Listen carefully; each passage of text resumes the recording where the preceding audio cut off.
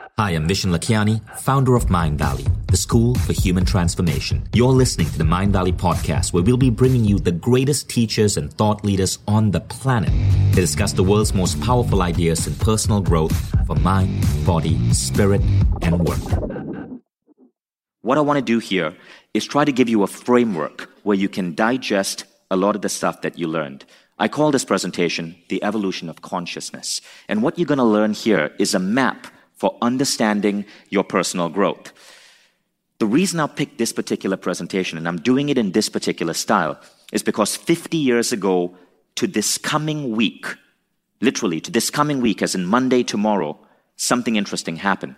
It was 1968, and on CBS television, a man called Alan Watts made one of his first appearances.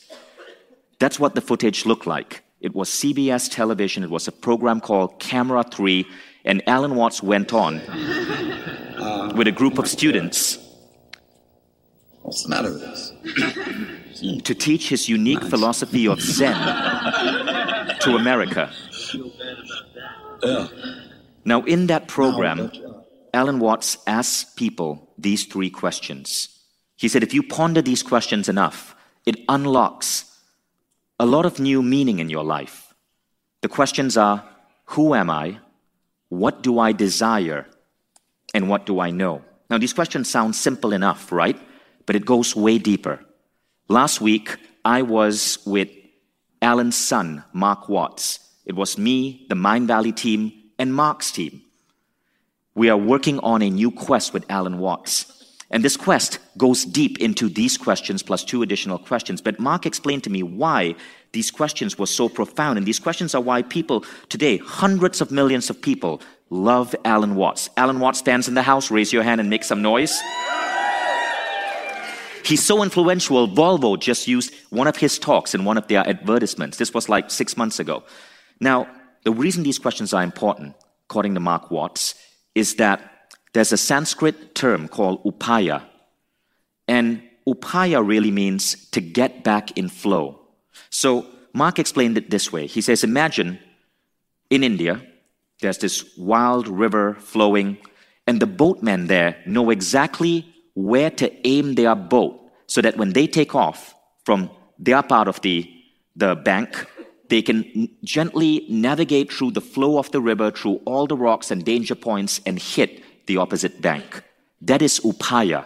It's being pointed in the right direction so that no matter how dangerous the rapids are or whatever rocks come in the way, you end up going to where you want to go. And he said these 5 questions are like upaya for your soul, for your mind. When you truly, truly, truly reflect and answer these 5 Zen questions, no matter what crap comes your way, you know how to navigate that and get back to flow. You guys get me? Yes. So, now let's take what Alan Watts was speaking about and connect it with a model that you guys know as Mind Valley students. And that is the model from my book, The Code of the Extraordinary Mind, where I talk about the 4 different levels of evolution. Because as I was there listening to Mark, I realized that those 3 questions, you would answer them differently depending on where you are in this particular model of conscious evolution.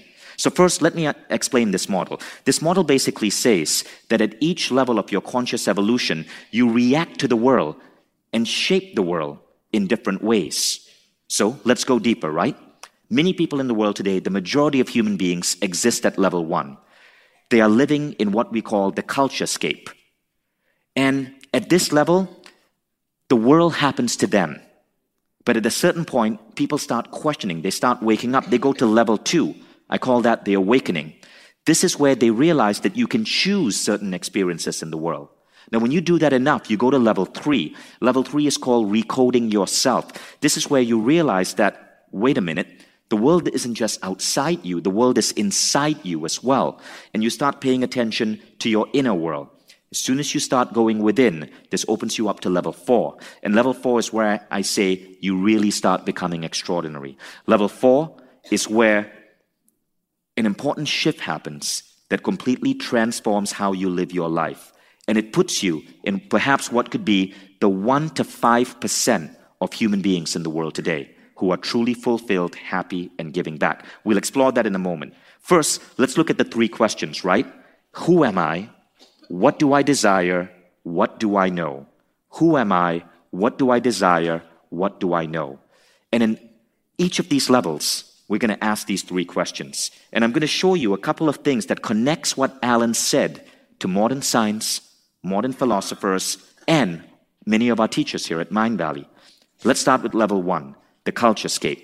So the culturescape is that tangled web of rituals, of beliefs, of ideas that come from culture. Whether you live in a tribe in some developing part of the world, or you live in a modern tribe, such as a corporation, all of us are part of this culturescape. In other words, the world that we exist in is really a world that is happening cognitively in our minds based on beliefs, rituals, culture, social indoctrination, and what our mom and our dad and our media and our priest and our teachers and our preachers tell us to be, do, and think. That's the culturescape. But we don't see that because like a fish swimming in water, we don't realize that the rules in which we live life are not necessarily true for everyone else. They're only true for us because of our conditioning. Now, the problem with this culturescape is that many people believe it's real, and thus they become a victim of the culturescape.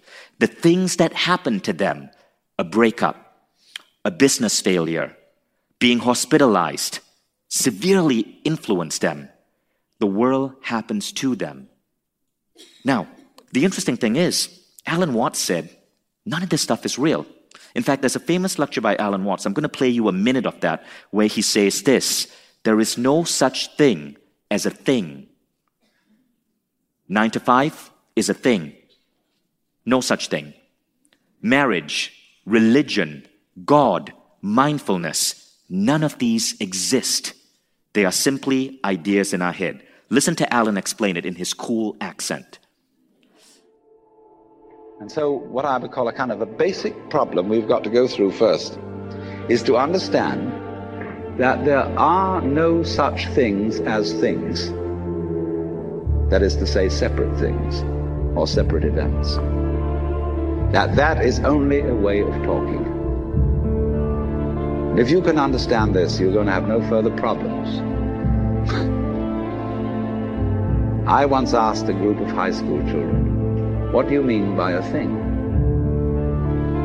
And first of all, they gave me all sorts of synonyms. They said it's an object, which is simply another word for a thing. It doesn't tell you anything about what you mean by a thing. And finally, a very smart girl from Italy who was in the group said a thing is a noun. And she was quite right. A noun isn't a part of nature, it's a part of speech. There are no nouns in the physical world. There are no separate things in the physical world either. See, the physical world is wiggly. The clouds, mountains, trees, people are all wiggly. And only when human beings get working at things, they build buildings in straight lines and try and make out that the world isn't really wiggly. But here are we sitting in this room all built on straight lines, but each one of us is as wiggly as all get out. So there's no such thing as a thing. Think about it. Everything that we often label a thing only exists because it is a noun in our heads. Now, this sounds philosophical, right? But what if modern science is now saying that's true? I want to introduce you to a really fascinating idea. So, let me explain it this way. Our ears hear the sounds of the world around us, right? We hear the sounds outside us. But what if we could hear the sounds inside our body? Now, if you could hear the sounds inside your body, it would be really, really, really messy. You'd hear your heartbeat, you'd hear your lungs breathing, you'd hear your hormones going in all directions, you'd hear blood flowing through your body, you might hear your kidneys doing what kidneys do, and your liver doing what livers do, and your stomach juices churning. It would be messy, and you wouldn't be able to concentrate on anything else. And so how do we evolve? We evolve to listen to what's going on outside, but not to listen to what's going on inside. Or do we? Because one scientist suggests that we do listen to what's going on inside. We just don't hear it as sounds. We hear it as emotion. Your emotions are governed by what's going on inside you. And then we give a label to these emotions: jealousy, anger, hate, joy, happiness. But it's nothing more than what's going on inside you. Now, as crazy as this sounds, I've got to share this with you. This is a picture of Tahiti. In Tahitian culture, there is no word for sadness. In fact, there's a famous book called On Emotions by a scientist called Lisa Feldman Barrett. And she says in our culture, meaning the US culture, we have sadness. But in Tahitian culture, they don't have that. Instead, they have a word whose closest translation would be the kind of fatigue you feel when you have the flu. Imagine that. There is no sadness. Now, what she's saying is even deeper than this. What she's saying is that emotions are not a thing. Just as Alan Watts said, emotions are not a thing. In fact, there are only 4 different emotions. There is unpleasant, pleasant, arousal, or calm. Arousal, calm, pleasant, unpleasant. And everything we feel in the world that we give a label to is really the intersection of these 4 basic emotions, which are based on the chemistry going on in our body. So check this out. This might be jealousy to American culture. To a different culture, they might label it different. You're feeling unpleasant, more unpleasant than pleasant, but still slightly aroused by an object someone else has. Jealousy. This might be the emotions you feel on a first date. Arousal, you're feeling pleasant. A little bit of unpleasant there, you're wondering if you're doing things okay, and you're mostly jittery, so you're not so calm. All that's going on is these 4 emotions grow and shrink within our bodies, and then we give it a name, and that name defines how we experience it. Now, Lisa Barrett goes on to say this. She says, if you know the word for an emotion, if you hear the word often, then it becomes much more automatic. Just like driving a car, it gets triggered more easily, and you can feel it more easily. In short, would we experience jealousy if there was no English word for jealousy? Would we experience hate if there was no word for hate? It's an interesting question to ask ourselves. But this idea of a thing not being a thing goes on to everything that we do in the world. Every construct of human society that we often give a name to. So, in this first stage of consciousness, the mistake that people make is that they associate who am I with a thing. Who am I is your vocation. I'm a lawyer. I'm a doctor. I'm a meditation instructor. Then they associate what do I desire with a thing. Well, I want love. I want wealth. Those are things that don't really exist in the real world. Then they associate what do I know with a thing. I want to be peaceful. I know that I am a kind person. I know that God has my side. But kindness, God, they don't exist. They are nothing more than labels that we have given things that we have created in the culturescape. You see how this works? Basically, like the ancient Indians said, we are living in an illusion or maya. And when you go as deep into this philosophy, you start to see that illusion. And this is what happens next. You go into what is generally an awakening.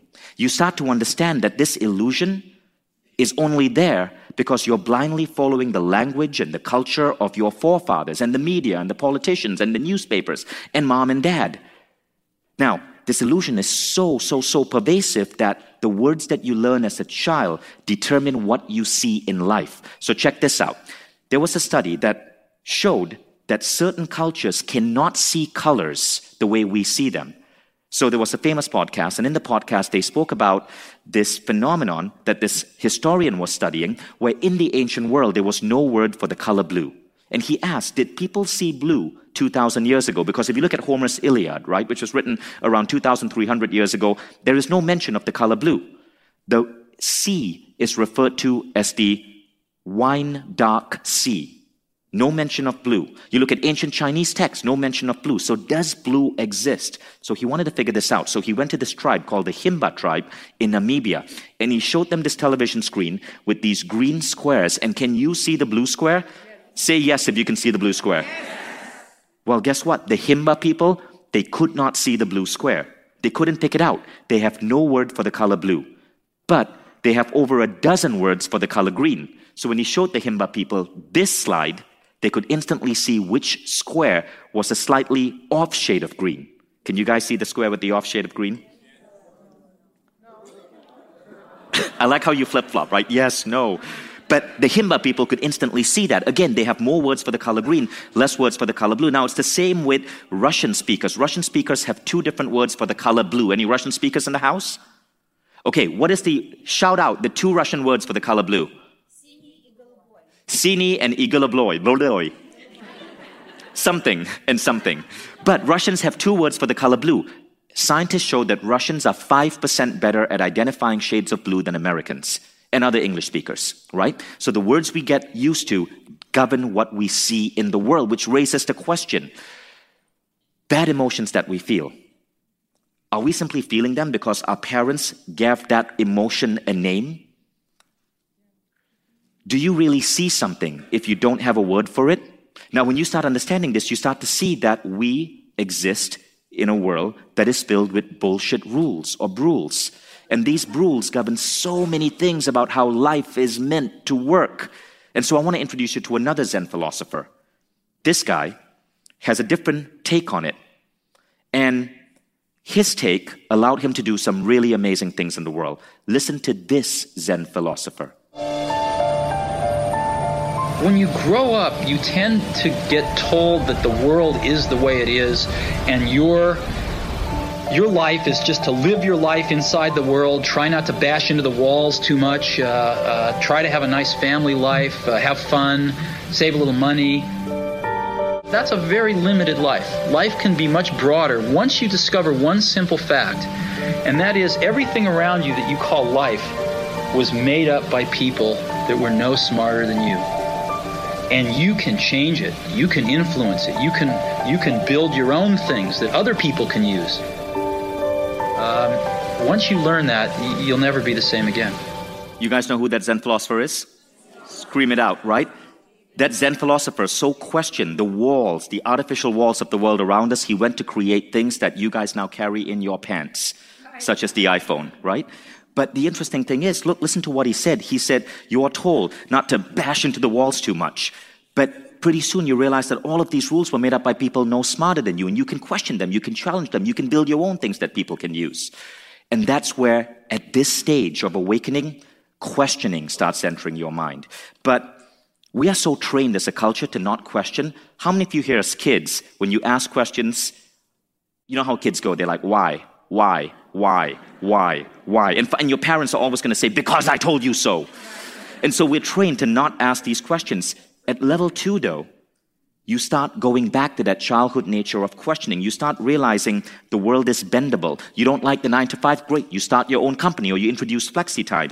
You don't like religion, no problem. You join Mind Valley and just learn from spiritual teachers. Life can happen to you or life can happen from you. And at this world, at this level, life is emerging from you. You are creating the world as you want to see it. You don't like the university system, you create Mind Valley U. You don't like the way mobile phones work, you create the iPhone. Now, it doesn't have to be something as big as that. It could be the way you hack your education. It could be the way you start your business. It could be the way you told your parents that you were not going to blindly follow their fundamentalist religious ideas, even though they had been part of your family for 300 years. You create your own rules. And this is when this great awakening starts happening. So all of us have beliefs about the world. The thing about beliefs is this, right? Your beliefs are not you. We confuse our beliefs with who we are. Rather, your beliefs possess you. All your beliefs about the world are implanted in you by society, by media, by parents, by preachers, by teachers, by religion, by dogma, by culture. And you can pluck out those beliefs. And when you start doing that, you really start questioning the rules. Michael Beckwith said it best yesterday. He said this: the world as you see it is an artifact of a previously held point of view. Your eyes are always looking at the past. Everything we see in this room, as we get out of this room, as we go home, as we survive in the world, as we go to our jobs, it's looking at artifacts of the past. And at this level, the level of awakening, you come to see that. And so you're constantly thinking about how can you create a new world that suits how you want to live life. And so you know that thing about how thoughts create reality? At this point, it's true. And it's not the mumbo-jumbo version of your mind creating reality. Not that that's not real. Here your thoughts are actually creating reality because you are questioning the cognitive plane. You are questioning the rules and the assumptions and the cultures and the beliefs that we hold on to so tightly, thinking they are real. Many of these have hit their expiration date, but people still leave it in their fridge like sour milk. Now, what you're doing is opening the refrigerator door, looking at what rules, what beliefs have hit that expiration date, and discarding it, and then creating your own stuff to put in that refrigerator. Now, we come to the three questions. Who am I? What do I desire? What do I know? And you find that how you answer these questions is really, really, really different. Who am I? You may no longer be a traditional vocation. You may decide that you are a philosopher mystic, or you are a tribe builder engineer. You're creating your own vocations. What do I desire? Often you desire things that other people do not desire because their desires are coming from this rule book of the culturescape. You have your three most important questions. You have your life book. You want to create a new life for yourself. But the biggest question that really, really, really gets addressed when you hit this level is, what do I know? What do I know? Alan Watts suggests an exercise. He calls it the two list. He says, make a list, and please do this when you get home. Make a list of everything that you know because you experienced it. And then make a list of everything that you know because someone told you it was true. It's a really interesting exercise because pretty soon you understand that so many things that you think are true are only true because someone told you they were true.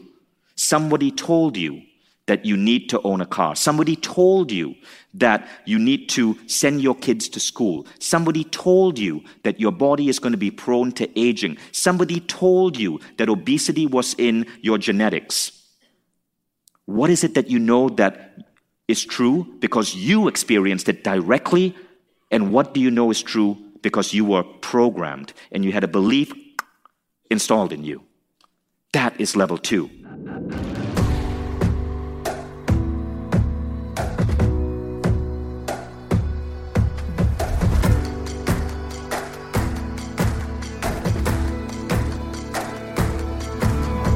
I'm Vishen Lakhiani, and this is the Mind Valley Podcast.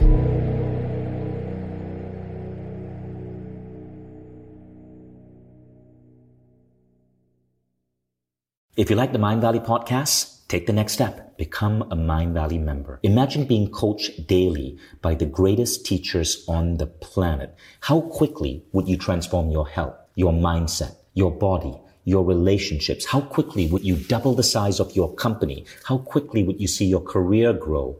How quickly would you eliminate any limiting belief that's holding you back and manifest a life that you once thought beyond your dreams? When you become a member, you don't just get access to the greatest education in the world. You become part of a community of 150,000 of the most incredible people dedicated to personal growth.